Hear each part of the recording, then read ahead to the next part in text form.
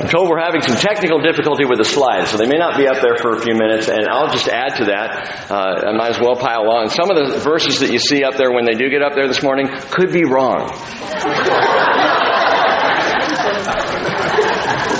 We just want to remind you what it was like in the barn. That's really what we're trying to do this morning.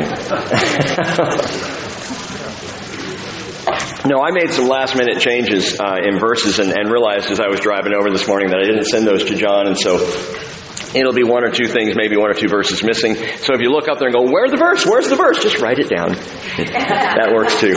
Remember when we used to write? I remember those days, beautiful days. Revelation chapter 15. Let me start in verse 1. Then I saw another sign in heaven, great and marvelous, 7 angels who had 7 plagues, which are the last. Because in them the wrath of God is finished. Down in verse 5. After these things I looked, and the temple of the tabernacle of testimony in heaven was opened. And the 7 angels who had the 7 plagues came out of the temple, clothed in linen, clean and bright, and girded around their chests with golden sashes. Then one of the 4 living creatures gave to the 7 angels 7 golden bowls full of the wrath of God, who lives forever and ever. And the temple was filled with smoke from the glory of God and from His power. And no one was able to enter the temple until the 7 plagues of the 7 angels were finished. Finished. Father, finish what you started. And help us to understand where we are in that process. By your Spirit again, we pray in Jesus' name. Amen. Well, we started the bridge in 2003. Many of you were here at that time, which thrills me. At that time, Cheryl and I sold our house in Anacortes. We felt like, if we're going to start a church on Whidbey Island, we need to be on Whidbey Island, even though the desire wasn't just to be a Whidbey Island church, but to anyone who wanted to come, whether from Fidalgo or Whidbey or anywhere else.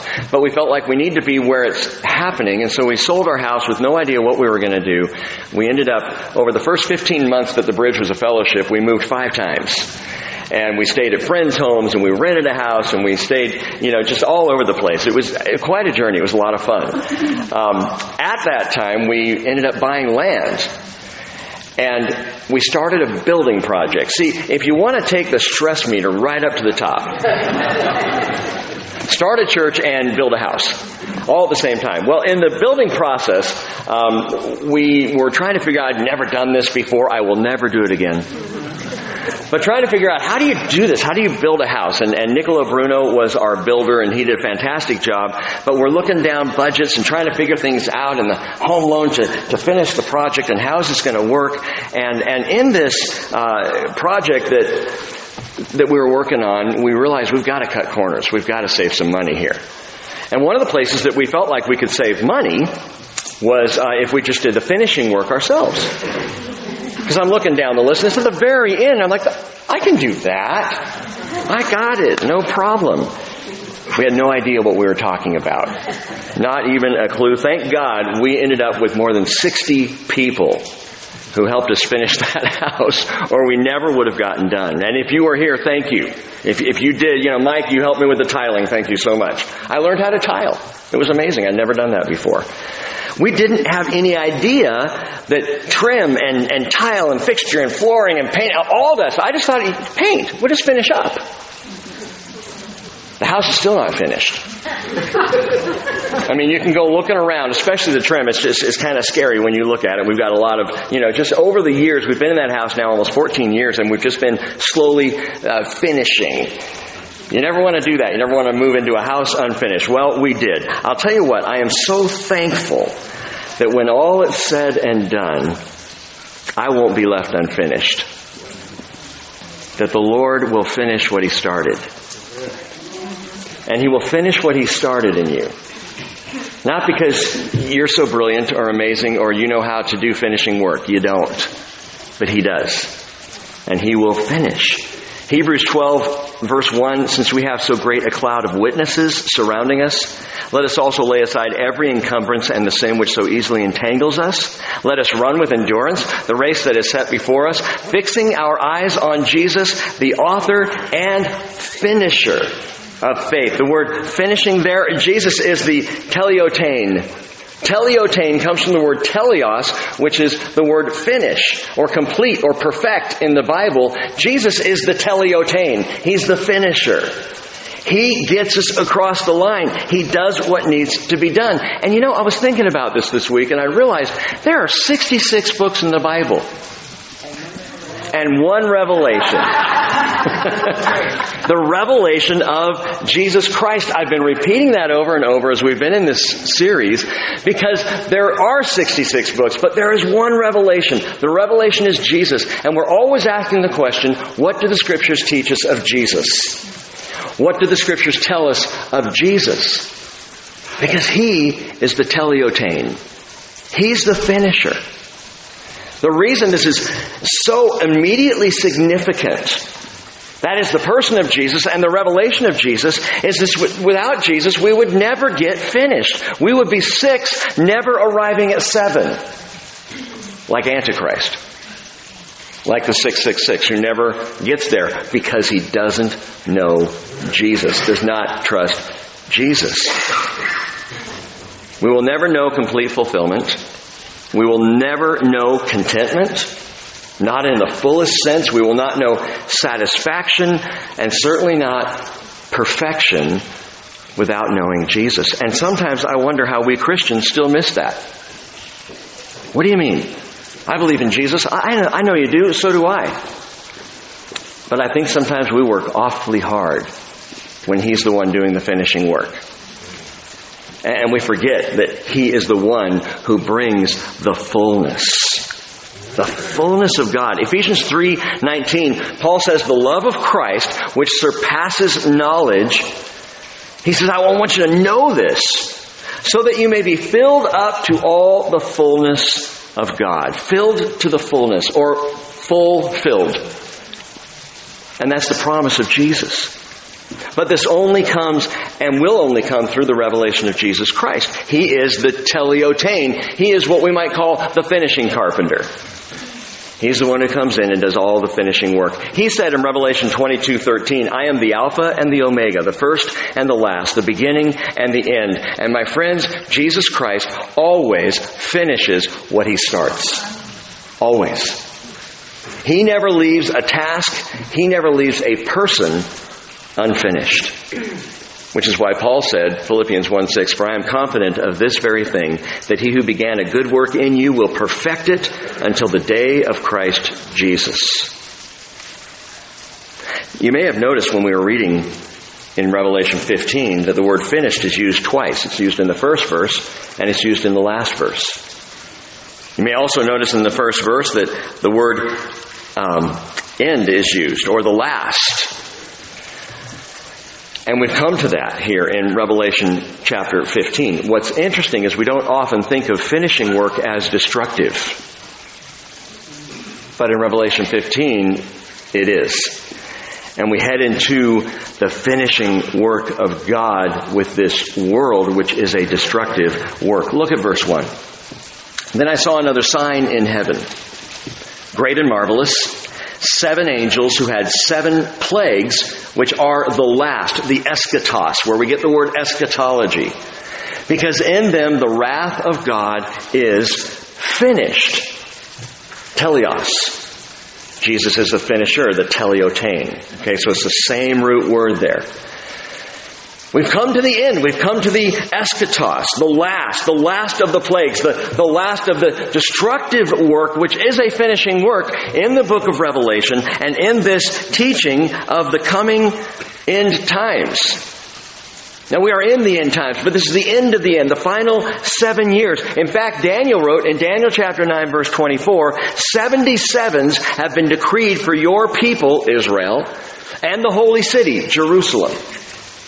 And the angel, Gabriel, speaks to Daniel. He says, 77s have been decreed to finish the transgression, to make an end of sin, to make atonement for iniquity, to bring in everlasting righteousness, to seal up vision and prophecy, and to anoint the most holy place. All of this needs to be finished. All must be accomplished, and in the final 7-year period, what you understand now is the tribulation, it's going to get done. It will be finished, and we've come now in chapter 15 to the precipice of the end of the final 7. When we launch into chapter 16, which we will when I get back, Lord willing, when we launch into that chapter, we are in the final 3.5 years, the great tribulation, the final finishing work of God. But you know, the 7 plagues are given to 7 angels. These plagues provide the finishing work. In these plagues, the wrath is finished by the teleotane, the finisher. And the finishing work is intense. Going back and thinking it through, we've seen 7 sealed judgments. Jesus breaking off the seals. And with those sealed judgments, we begin to see destruction literally happening on the earth, like tearing down the walls, pulling down, framing that's rotted, taking it almost, you might say, back down to the foundation. He begins the work, 7 sealed judgments. And then 7 angels emerge, given 7 trumpets. And we read of the 7 trumpet judgments in chapters 8 through 11. Now 7 angels come on with the 7 finishing plagues. I don't need to remind you, but I will. The 7 is the number of completion, of a finished work in the Bible. And the 7-fold design of complete and finishing judgment for sin was actually spoken of long ago. Leviticus chapter 26, verse 21, the Lord said, "If then you act with hostility against me and are unwilling to obey me, I will increase the plague on you 7 times according to your sin." 7 times. 70 times 7. 77s, the final 7. I will increase the plague 7-fold. And notice these angels are given 7 plagues, one given to each angel in verse 1. The word plague can mean stripe, it can mean wound, blow, affliction, calamity. But it's all the consequence of God's awesome finishing wrath. And we cannot slide back from that or soften that message. This is the ultimate finishing work of the wrath of God poured out, and we will see it in full force. Chapter 16 through 19. There are 2 kinds of wrath in the New Testament.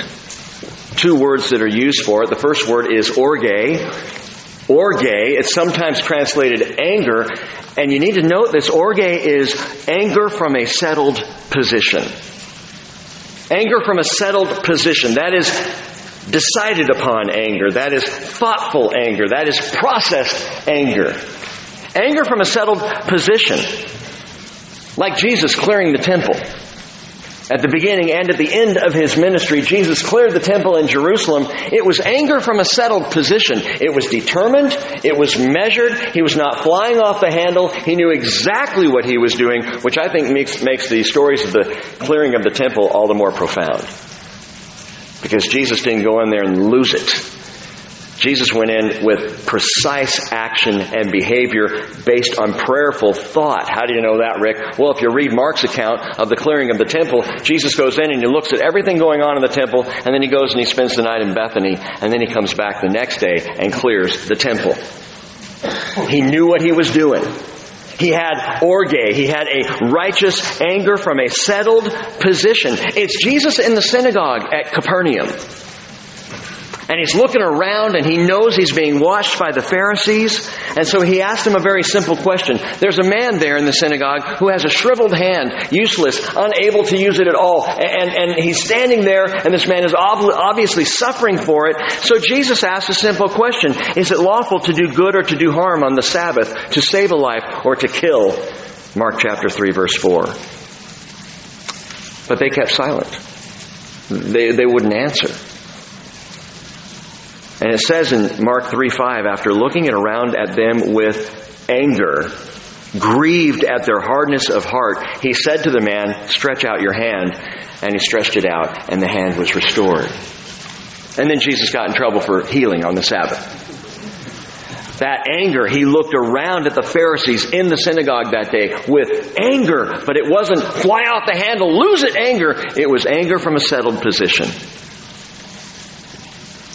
He was angry with them because they knew better. Last week, I said that if you are a Christian and you believe in psychics, you're an idiot. I got an email about that saying, I'm not sure Jesus would use that word. No, I think he used phrases like, twice as much a son of hell as yourselves. I didn't go that far. Why would you use a word like idiot? What if you offend somebody? And I responded to that, and it was a dear friend who brought this up, and he was right to bring it up and to try and keep me sensitive because I can lose that pretty quickly. But why would you use the word idiot? Do you know the word idiot was in my notes? You know why?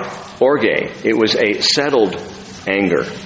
I had thought about what I was saying. Now, if someone who's a believer in Jesus Christ believes in psychics and wants to come up and tell me that they're not an idiot, I will explain why. And I share with my friend, I meant that as a slap in the face. I meant it as a cold splash of water, a wake up. Wait a minute, what am I doing? Yeah, this is dumb. Sometimes we need that. Jesus didn't show this sudden anger. He showed us a settled anger, whether in the synagogue or in the temple. It was a settled anger because Jesus knew the hearts of the Pharisees. He knew the hearts of the Jewish leaders. And by the way, it was religious people. It was, in that day, we could say Christian leaders that he called sons of hell. He was grieved because he knew their hearts and it grieved his heart. And that kind of anger has portrayed God's wrath all along. That settled anger, that watching the things that we do, the stupid things that we do, and He's angry about it. It hurts His heart because we're hurting our hearts, and He knows that. So there's a settled, measured, righteous anger. And by the way, the first 4 times we see the word wrath in the Revelation, it's that kind of anger. It's orge.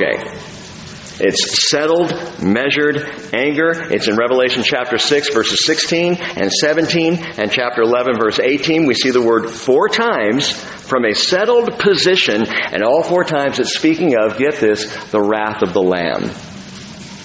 It is the settled anger of the Lamb. And that's usually what we see in the Lord. When we get to chapter 15, it's different. This is no longer settled anger. It's still righteous.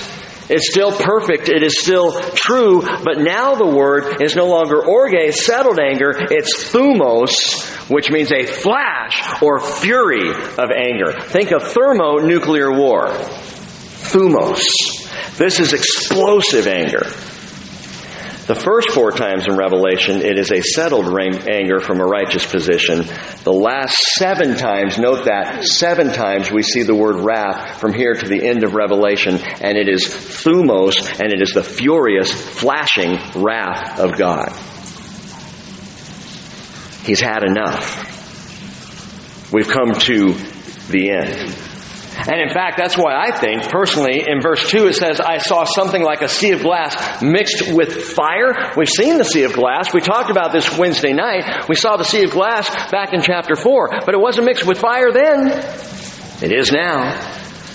I believe because God's anger is now flashing across the sea of glass. It's about to explode in fiery fury on a world, and get this, on a world that is filled with people who repeatedly, consistently reject or neglect the love of God. How long must a creator extend his hand only to have it battered away by his creation? Is 100 years long enough to be patient? 1,000 years? 6,000 years? What if that same creator extended his hands on the cross piece called the patibulum of a man-made cross? Would that be enough? For people to come to faith in Him, to trust Him, to receive the love that He's offering? How far does God have to go? How long must God wait? And the Bible tells us that those who repeatedly, consistently reject or neglect the love of God already have wrath from a settled position on them. They already have the wrath of God. Settled. Not explosive. It is the flash of wrath that is coming. But Jesus said in John 3:18, he who believes in him is not judged. Amen. And note how difficult that is. That standard. He who believes in him is not judged. Not he who attends every church potluck. Not he who is involved in every church ministry. Not he who has given over his life to hard work and labor for the sake of the gospel. He who believes in him is not judged. And Jesus says, however, he who does not believe has been judged already because he has not believed in the name of the only begotten Son of God. That settled anger is already on the person who refuses to believe. Romans 1:18 says, for the wrath of God, the orge, the settled anger of God, is revealed from heaven against all ungodliness and unrighteousness of men who suppress the truth in unrighteousness. So the settled wrath of God is already felt, is already on the world. Read through Romans 1, verses 18 through 32. Just read that passage. Not right now. We have other things to talk about. But check that out, because it tells us separate times, 3, I believe, separate times, that God gave them over to the consequence of their rejection of Him. That's the settled anger. You want to reject me? I will give you over to your life, to your sin, to your rebellion, to your choices. I will give you over to your broken hearts. Not what He wants. But the settled anger says, if you will reject me, I will give you over to your broken lives, to your broken bodies. The settled anger of God allows the sin in this world to have its day. That's why there's evil, that's why there's wickedness, that's why there's pain in the world right now, is God's settled anger is allowing sin to have its way. And allowing those who would choose sin over Him to have the full consequence, or at least the limited consequence of their sin at that time. But that's anger from a settled position. Here's the warning. It will become a flash of fury in the finishing work of God. And it should cause such great fear in the world. Not the holy reverent fear that we talked about last week, that deep, rich, profound fear of God that comes in worship of Him. That comes at times when we're studying, when we're reading the Scriptures, when we're in prayer and we sense the presence of God, and there is a fear that descends, but it is a rich fear. It's a good fear. It's a holy, reverent fear. And we went over that last week. That's not the fear I'm talking about. The fear of God here should be terrifying. Recognizing the flash of anger that is coming, not the holy fear, but Hebrews 10:27 says a terrifying expectation of judgment and the fury of a fire which will consume the adversaries. You see, when the world falls headlong into the final 3.5 years of the Great Tribulation, God's wrath is going to flash. Thumos. Fiery, flashing anger. And the 7 angels are given 7 bowls. Look at verse 5. After these things I looked, and the temple of the tabernacle of testimony in heaven was opened. Interesting. First of all, he says after these things, so meta tauta, we're on the way again. We're moving forward now, once again. I told you months ago, whenever it was that we started this study, that when you see after these things, that Greek phrase meta tauta moves us to the next thing. So John is now moving us to the next thing. This is the after these things. This is now heading into this Great Tribulation period. After these things I looked, and the temple, naos, of the tabernacle, skene, of the testimony, martureo, in heaven, Uranos, was opened. It's very descriptive. It's interesting to me. This heavenly scene, and note that, this is a heavenly scene, not an earthly scene. The angels that we're seeing are going to come out of this heavenly temple. So we're looking at a heavenly scene. Chapter 14, it was all earthly. You may also recall, we've been talking about, you go back and forth between visions of what's happening on earth and what's happening in heaven as you study through Revelation. Well, right now in chapter 15, we are in heaven. John is seeing a heavenly scene, at least at the beginning here. And back in chapter 11, what's interesting is this is a heavenly scene of the heavenly temple. And in chapter 11, we saw several words for temple. We did a whole study on the measure of a temple. And there are a number of words used throughout the Bible, Old Testament and New Testament. We kind of talked through all those words, what those words meant, how those words were used. You only need to remember one word right here. When he says, I looked and the temple of the tabernacle of testimony in heaven was open, you need to remember the word temple is naos. Why do I need to remember that? It's very specific. The naos speaks of, it can be translated shrine, but it is specifically the holy place and the holy of holies. That's the naos. If you were to look at Herod's temple in the first century, or go back to Solomon's temple, 600-700 years before that, what you would see is the outer court, and you see the walls and everything, but the primary part, the inner part of the temple, you'd have to go inside to the holy place, and then the Holy of Holies. That is the naos, not the entire complex. And so right here he says the temple, naos, of the tabernacle, skene, of the testimony, martyreo, which is where we get the word martyr, in heaven. And I read that, and it strikes me because it's so specific. The only other time we even see the two words temple and tabernacle combined in the New Testament refers to the heavenly temple. It's back in chapter 7, verse 15, which says, for this reason, they are before the throne of God, and they serve Him day and night in His temple, naos, and He who sits on the throne will spread His tabernacle, which is the word skene, will spread His tabernacle over them. That's the only time in the Bible, outside of chapter 15, where we even see temple and tabernacle in the same sentence. But now in chapter 15, he ties it together and calls it the temple of the tabernacle of the testimony. It's a very specific rendering, a very specific picture. John is clear on what he's seeing and wants us to be clear as well. Why? Why in this place is John being so precise? And I'll tell you why in just a few minutes. I'm not going to make you wait till Wednesday night, because I won't be here. So I'll tell you why in a few minutes. But hold that thought. It's a very explicit description of the temple, of the tabernacle, of the testimony.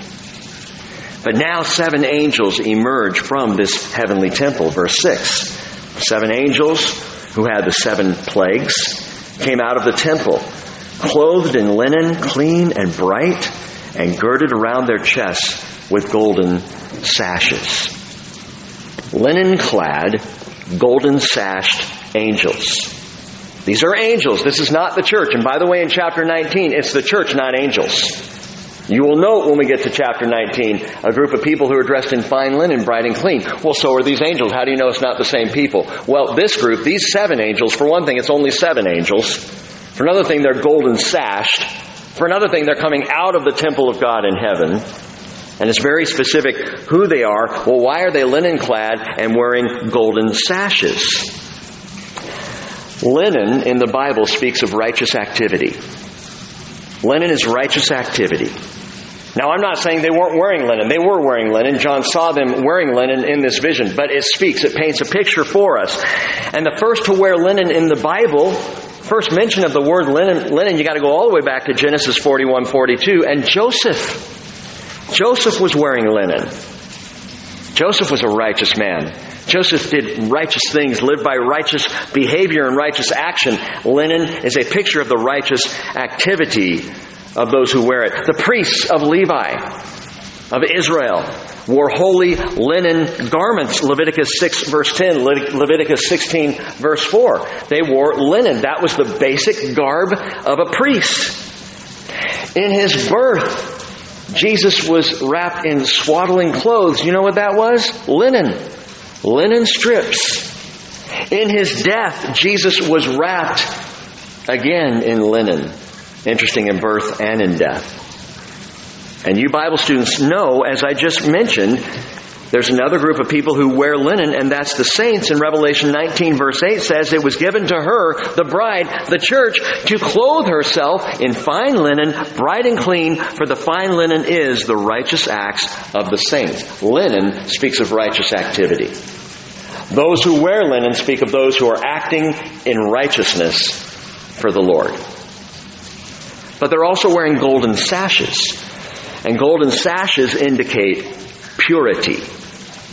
Gold is the picture of purity in the Scriptures, especially gold that has gone through the fire, gold that is smelted, gold that is purified, speaks of purity. Malachi chapter 3, verse 3 tells us that. So what we see as these 7 angels emerge from the temple is a righteous, purifying, priestly work that they have been given. They are set to this. And they come straight out of the heavenly holy place. So also they're angels with divine authority. This speaks of where the authority comes from. They're coming straight out of the throne. Straight out of the temple of the tabernacle in heaven to carry out God's wrath. Here they come, verse 7. Then one of the 4 living creatures, the cherubim around the throne, gave to the 7 angels 7 golden bowls full of the wrath of God who lives forever and ever. Now, if your Bible says vials, that's probably not the best translation, although the Greek word is phialis. And phialis is where we get the word vial in the English. But phialis doesn't describe, one of those little vials that you'll see in medicine. Doesn't describe pouring vessels that are like, pitchers. A vial describes, or phialis, was a broad, shallow bowl. It's important to understand that. Typically these broad, shallow, so think of a golden bowl that you'd probably need to use 2 hands even to carry because it's going to be very shallow and very wide. Not a good idea, by the way, to use this kind of bowl for cereal. Because between the kitchen and the couch, you're getting Fruit Loops all over everything. They're spilling out. It's a broad, shallow bowl used for ceremonial libations and drink offerings, and you could tip it out quickly. Understand that. These wide, shallow bowls fit right in with God's flashing anger because what's poured out is poured out fast. It comes out quick. It doesn't take a long time. It's rapid fire we're talking about. And there are those who suggest that the bowl judgments come along so fast they don't even span 3.5 years. That the bowl judgments themselves within the Great Tribulation in the last 3.5 years come out so fast it may be months or some even say days. When we get to chapter 16, it could be one right after the other hitting the earth as these bowls are poured out quickly. But like the 7 angels' sashes, these bowls are golden as well because it speaks of purification. This is a purifying work that's going on. Don't think only of the wrath of God as Him venting the heat of His holy anger. It is that. It is that. It is a vent of holy, righteous anger. God hates what sin has done to this world. God hates what sin has done to your life and to mine. Nobody hates injustice like God does. Nobody hates cruelty or abuse or violence or exploitation more than God hates these things.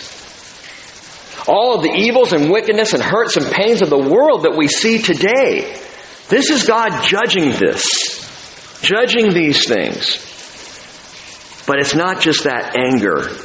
The outpouring of these golden bowls of wrath is a flashing judgment, yes, but it is the purifying work of a righteous God.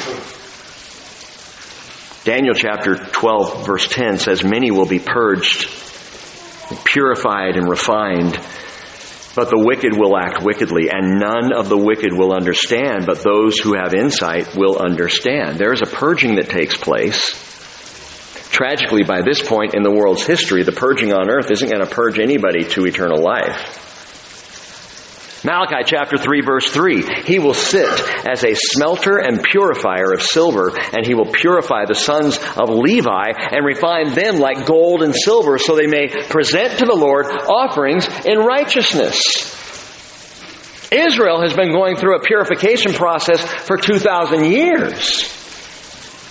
And will end up finally purified. As the Lord says, and I've shared this standing up on Mount Megiddo, looking out over the valley of Megiddo, the valley of Armageddon. We've actually looked at this passage in the past. We may again this next trip, but Zechariah 13 verse 8 says, "It will come about in all the land, declares the Lord, that 2 parts in it will be cut off and perish, but the 3rd part will be left in it. And I will bring the 3rd part through the fire and refine them as silver is refined and test them as gold is tested. And they will call on me and I will answer them and I will say, these are my people. And they will say, the Lord is my God." And it's talking about Israel. Zechariah is prophesying right there that what's going to happen in these 3.5 years of tribulation, or 7 years of tribulation, the last 3.5 of the Great Tribulation, what's going to take place is that among the Jewish people, get this, 2/3 will perish. I think the Holocaust was bad. 2/3 of the Jewish people on earth today will not make it to the end of the tribulation. Now, we can safely have that conversation inside a little church building where we're not surrounded by Jewish friends. Can you imagine having this conversation and looking at this passage while Roni, the tour guide, is standing there? 2/3 of your people are going down, man. How do you have that conversation? I've actually had that conversation with Roni. And I'll tell you how you have the conversation. By this point in the tribulation, by the midpoint, 2/3 of all humanity is already gone. It's not just Israel, folks. 2/3 of the world's population is decimated when you hit the midpoint before you get to the bowl judgments. And there is more to come. If you run the numbers, God is absolutely just and fair in terms of His judgment. And beyond that, the purification of Daniel and Malachi and Zechariah that I just read to you, that's all about the people of Israel. That's all about a purifying process to bring His people, His chosen people, back to Him, in love with Him, through Jesus to Him. And it's going to work and it's going to happen. But there's a larger issue going on here, not just the purification of Israel, but this is a purifying judgment of planet Earth. And in case anybody's wondering, it's a completely righteous judgment, and you're going to sing that song. Because Revelation 19, I'll just read it to you. In verse 1, John says, "After these things I heard something like a loud voice of a great multitude in heaven saying, Hallelujah! Salvation and glory and power belong to our God, because His judgments are true and righteous." Hallelujah! They'll say for a second time, verse 3, "Her smoke rises up forever and ever," speaking of the judgment of the great whore Babylon. And then in verse 4, "Hallelujah" again. And then in verse 6, "I saw something like a voice of a great multitude and the sound of many waters and the sound of mighty peals of thunder saying, Hallelujah, for the Lord our God, the Almighty, reigns." We will be that chorus. That's amazing to me. I love reading quotes of myself in the Bible. That I'm saying, "Hallelujah, Lord, righteous and true are your judgments," because we will know this to be true. There will not be a single person on that day standing before God going, "I'm not sure if that's totally fair." We'll all know. Every bowl judgment is perfectly designed as a pure and righteous response to the impurity of sin. Think about it this way. You look at a forest with dead, dry underbrush. What ends up happening? Forest fire. We're out here trying to fight forest fires, but what we discover, the reality is when there is a natural forest fire, the forest needed to burn. How can you say that? Because it needed to burn out so that fresh growth could come. That's kind of how God set things up. That's why you see a lightning storm will cause a horrible forest fire, and we think, oh, the poor trees. And the Lord set up the earth to be rejuvenating, so that there could be a purification, a cleansing out, and then a regrowth. Or a house with black mold. What do you do with that? Insurance companies don't want to touch it because it's such an expensive problem. Black mold gets into the walls. You're tearing out drywall. You're going right down to the frame. You may even have to replace part of the frame. Sometimes it's growing so fast and it's so bad there's nothing you can do but tear it down. Like a meth lab, which is probably a good comparison to this world right now. This world is a big fat meth lab. At least that's what sin is doing. You could take a beautiful home, get some people in there who create and develop a little meth lab, and they start developing the drug. The chemical gets into the floors, it gets into the walls, it gets into the ceiling, and what ends up happening is the place has to either be completely cleansed or just torn down. The Ebola virus is a good example. Do you know the Ebola virus can live in a corpse for over a week after it's dead? Well, the corpse is already dead, so I guess the corpse doesn't. Anyway, after a victim of Ebola dies, the virus can live in the corpse for a good week, which is why they figured out in Liberia the Ebola virus was exploding, because the Liberian practice of burial was to wash the body and dress the body and kiss the person who had died. We talked about kissing a corpse this morning at church. They did this in Liberia until they figured out this virus is still present. Now you know what they do? They cremate the bodies. If someone dies of Ebola, they burn the body. There's got to be a purification. Do not be deceived. Galatians 6 verse 7. God is not mocked. Whatever a man sows, this he will also reap. For the one who sows to his own flesh will also from the flesh reap corruption. But the one who sows to the Spirit will from the Spirit reap eternal life.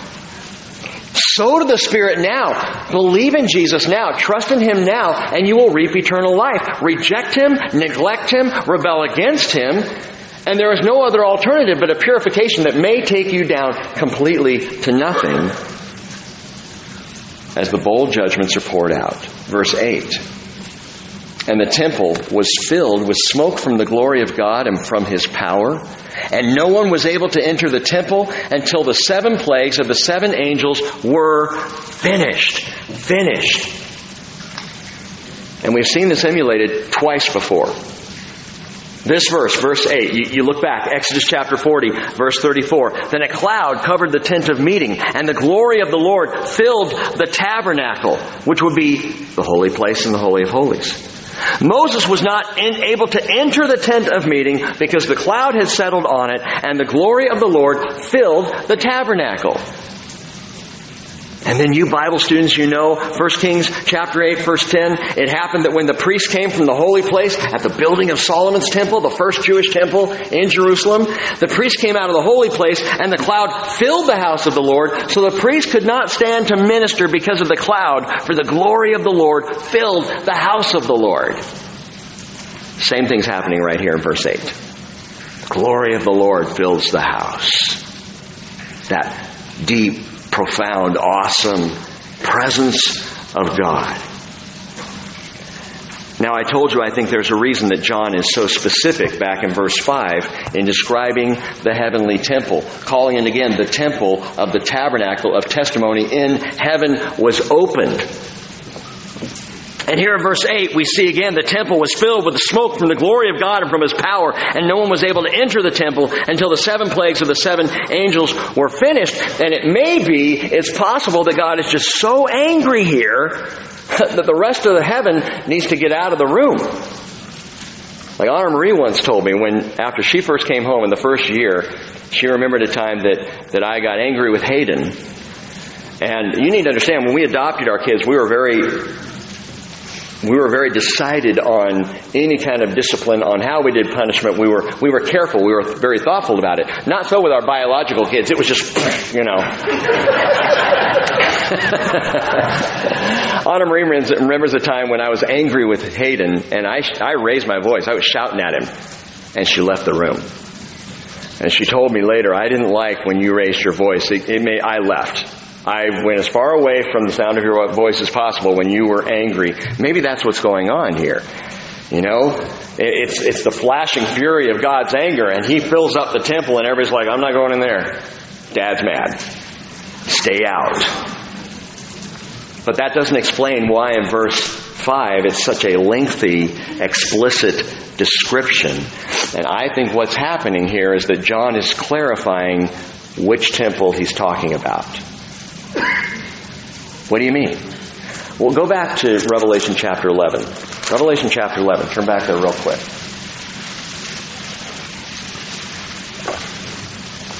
John says, "Then there was given me a measuring rod like a staff, and someone said, 'Get up and measure the temple of God and the altar and those who worship in it. Leave out the court which is outside the temple, and do not measure it, for it has been given to the nations, and they will tread underfoot the holy city for 42 months. Which temple is that? It's the temple in Jerusalem. Right? Measure the temple, John. How do we know it's the temple in Jerusalem? Because the outside of it has been given to the Gentiles to tread it for 42 months. So we know this is the temple rebuilt in the tribulation in Jerusalem on the earth. That third temple, we've called it the tribulation temple, although it's still a temple dedicated to God. Therefore, still God's temple, while it stands in the tribulation. But Revelation 11 verses 1 and 2 tells us very specifically it's only the naos. It's only that inner sanctuary. Back in chapter 15, I suggest to you that verse 8 now speaks not of the temple of the tabernacle of testimony in heaven, but of its counterpart on the earth in Jerusalem. And I think that's significant. Now this is my opinion. I can't prove it one way or the other. But what this would mean is that as before even the bowl judgments begin to get poured out onto the earth, as the fiery, furious anger of God is flashing in the heavens, and the angels come out of the temple of the tabernacle of testimony in heaven, that on earth suddenly the earthly temple in Jerusalem fills with the smoke of His glory. And if that's what's taking place here, recognize that all are immediately driven out of that temple. Antichrist, the false prophet, and their deliberate drive to be deified, they are pushed out. They're done. And just imagine, no one can enter because of the weight of His glory, His power, His presence. He smokes out the abomination of desolation. And He begins then from the heavens to rain down fiery fury, flashing judgment on the earth, the likes of which the world has never seen. Either way, whether it's the heavenly temple that now fills with the smoke of His glory as He's gearing up for the outpouring of wrath, or, as He's gearing up for that outpouring in heaven, it's the earthly temple that suddenly fills with the smoke of His glory. And that's what I'm leaning toward. That's what I think. I could be wrong. But either way, here's the point. In heaven or on earth, the temple is closed for business. The entrance to mercy is shut. The way to grace is inaccessible. The temple is closed until the wrath of God is finished. And I point that out to say, how different is that than right now? Then, that's it. No one's coming in. The door is shut. Now, the veil is torn. The way is clear. It is wide open. Then, no more mercy. It's over. It's finished. It's done. Here comes judgment. Now, believe in Jesus Christ and you will be saved. We are in a time of immense grace that our world doesn't even comprehend, and it's such a simple, beautiful thing. Grace and mercy is available to any person. And it doesn't matter where you've been or what you've done. It doesn't matter how heinous the crime or horrible the sin or messed up the life. It doesn't matter how much carnage even there is behind you. That right now we are in an age of grace and mercy. Therefore, Hebrews 4:16, let us draw near with confidence to the throne of grace so we may receive mercy and find grace to help in time of need. How do we draw near to the temple of God in confidence? We do so through Jesus Christ. We follow Jesus right in. We can go in, we can come out, we come before the Lord. Every time you pray, you're coming to the throne of mercy, the throne of grace. You're coming right into the Holy of Holies with Jesus Christ, your intercessor. The way is not barred. And yet then, the presence and the power and the perfection and the glory of God is so great, you cannot get past it. Some people say, well, I've got all the time in the world. You know what my answer is to that? You do. You do. You have all the time in the world. How much time do you think that is? So that's where the issue is. I've got my whole life before me. Yeah, and if you step off a curb and get hit by a bus today, your whole life's not that long. Well, I've got all the rest of time before. We got years before this is going to happen. Really? How do you know? Are you so sure? The world is running out of time. There is fast approaching a day when the way to mercy will suddenly be impassable by the presence of the Spirit of God. God never calls a thing finished until it is. And He will finish what He started. But here's the good news. God has not destined us for wrath, but for salvation through our Lord Jesus Christ. 1 Thessalonians 5, 9, and 10, who died for us so that whether we are awake, alive, or asleep, dead, we will live together with Him. And as we began, Jesus is the master carpenter. He's the master finisher. The finishing work of Christ in you, it is completely different than the finishing flash of the wrath of God. The wrath of God is quickly poured out on a people who repeatedly and consistently reject or neglect God's love. The finishing work of Christ is not quick. It's not fast. He finishes with wrath quickly, but with grace. He's going to take your entire life to do it. However long that may be, He is a slow mover in the work of sanctification. Jesus said in John 4:34, my food is to do the will of Him who sent me and to finish His work. He prayed in John 17:4, Father, I glorified you on the earth, having finished the work which you have given me to do. And on the cross, you know, He said, John 19:30, it is finished, tetelestai. It's done. So please don't miss this connection. When Jesus cried, it is finished, it was. It was finished before you were born. It was finished before you chose Him, before your first victory, before your most recent failure. Finished. The finishing work of Christ. But, He's also the finishing carpenter who is now doing His most intricate, delicate finishing work in your life with perfect craftsmanship. It's finished. Your salvation is done. It's paid for in full. The full wrath of God poured out on Jesus at the cross. Finished. And now He's finishing us. Oh, not like Revelation 15. But He's doing the delicate work. The intricate design. Guess who's not the finisher? You. You are not the finisher. What are you saying, Rick? I'm saying you're not going to get the job done. He will. I will not finish me. Oh, I know Paul says, I fought the good fight. I finished the course. I kept the faith. 2 Timothy 4:7. Yes, he did finish the course, but he's not the one who finished the course. He finished the course, but he didn't do the finishing work. If you could get a mental picture of this, Paul did not run across the finishing line. Jesus ran across the finishing line, and Paul was on his back. He does the finishing work. This is the work, Jesus says, of God, John 6:29, that you believe in Him whom He has sent. That's the work. That's our work. That's our part in the whole deal. And then He does the finishing work. Again, Philippians 1:6, I'm confident of this very thing, that He who began a good work in you will perfect it until the day of Christ Jesus. He is the author and the teleotain. The finisher of faith. Now, just a couple more things here. What does this mean for you and me practically?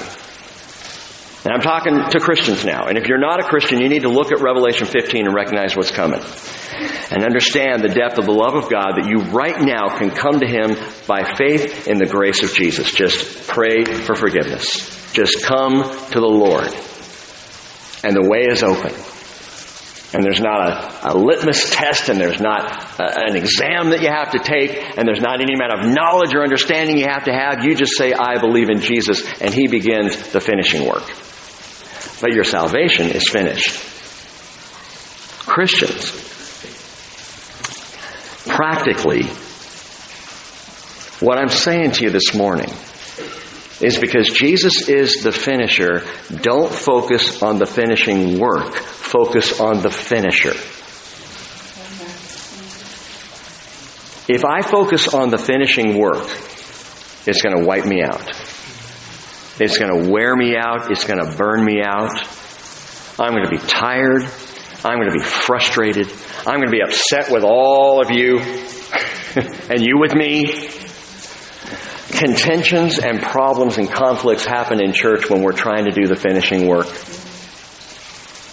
And we've been swinging the hammer all day long, and we're hot and we're thirsty and we're dry and we're sweating and we're angry and frustrated, and we've hit our thumb one too many times, and someone comes in and tells us there's a better way to do it, and I'm sorry, but that's not how to do it. And we get upset and tired. Man, if I focus on the finisher, then I understand the finishing work is that of Jesus Christ. He's the finisher, not the fatiguer. He doesn't get you down. He lifts you up. I've had this conversation from time to time, and so probably it's good for us just to all have it right here, that if the work of God in this church fellowship is wearing you out, stop. Take a break. Rest. What are you working so hard for? If showing up at every church activity is just burning you out, don't show up. Well, Rick, be careful. People might stop coming. If it's wearing you down, something's wrong, folks. It's not Jesus. He builds us up. Hebrews chapter 4 verse 3 says His works were finished from the foundation of the world. It was a done deal. Hebrews 4 verse 10, the one who has entered His rest has himself also rested from his works as God did from His. Therefore, let us be diligent to enter that rest. He's the finisher, not you, not me. He will get it done. And this came to such a head for me yesterday. It was a beautiful day yesterday. If you got to be outside at all, it was just gorgeous. It was wonderful. But that's not why it was a beautiful day for me. I got 2 just great teachings yesterday. The first one was here at our men's breakfast. We had like 50 guys show up, and it was a blast. It was really cool to all be in the foyer there, eating bacon. And Hunter Bankhart was our speaker. And those of you guys who were there, he did a fantastic job. Hunter's Navy. Hunter's a commander of VAQ 138 on the base.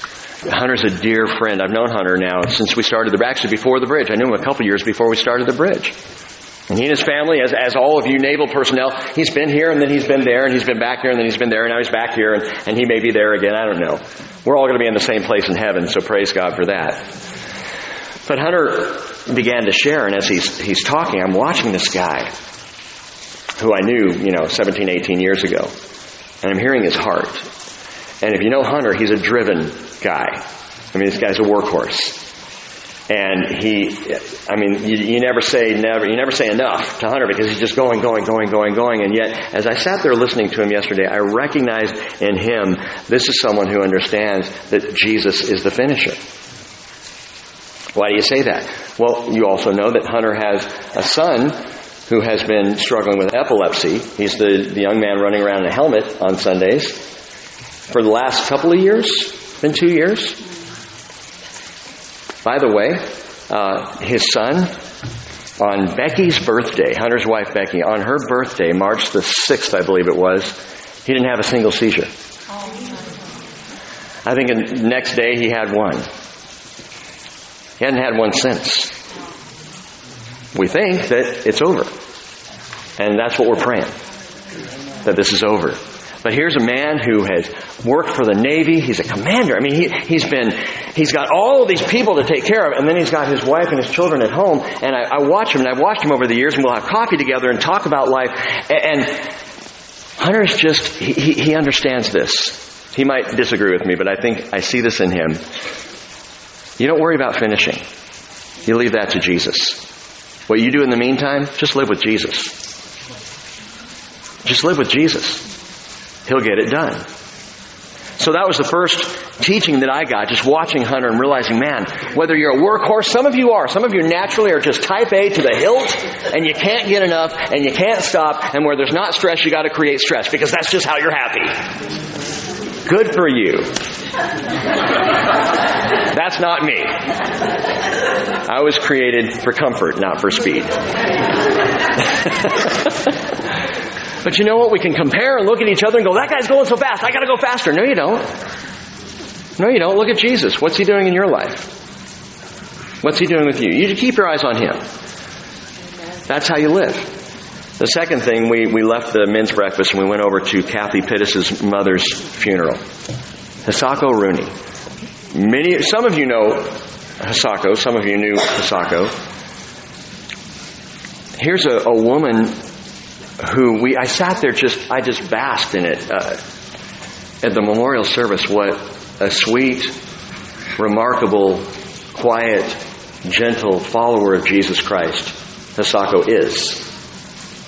What was so precious to me was there were two words, and Russ shared this yesterday, that described her life probably better than anything else. Practicing kindness.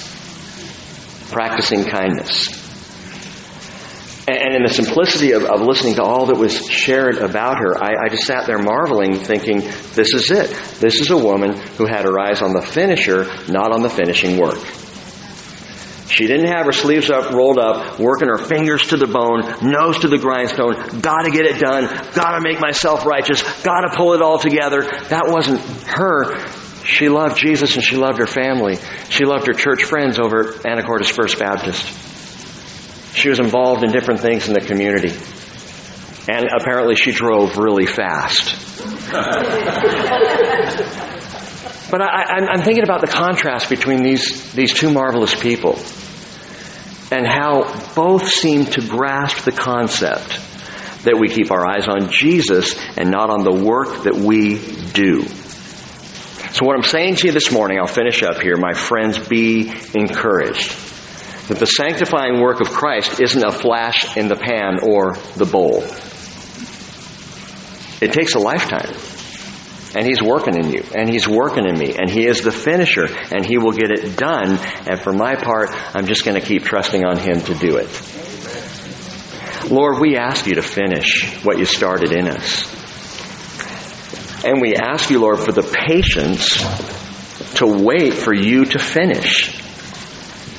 We ask for the restfulness of trusting that You are moving and working in our lives. And Father, I pray that You will remove the stress and the strain that I see, unfortunately, in a lot of Christians where we're working so hard to be the people we think You want us to be rather than just being Your children. And I pray that You would give us, Lord, give us the diligence to enter Your rest. To rest in You. And to trust in You. And to cease striving and know that You are God. To keep our eyes fixed on Jesus, and in the meantime, just to live these lives that You've given us. Lord, I think about Paul even saying, quietly working with our hands. Not a big deal. Not being, the measure of our success is not how visible we become on this planet. Lord, the measure of our success has already been measured out on the cross of Jesus Christ. And so thank You, Lord, for that finishing work. And thank You for what You are finishing in us here and now today. Help us to walk in that. In Jesus' name, amen. Let's stand together.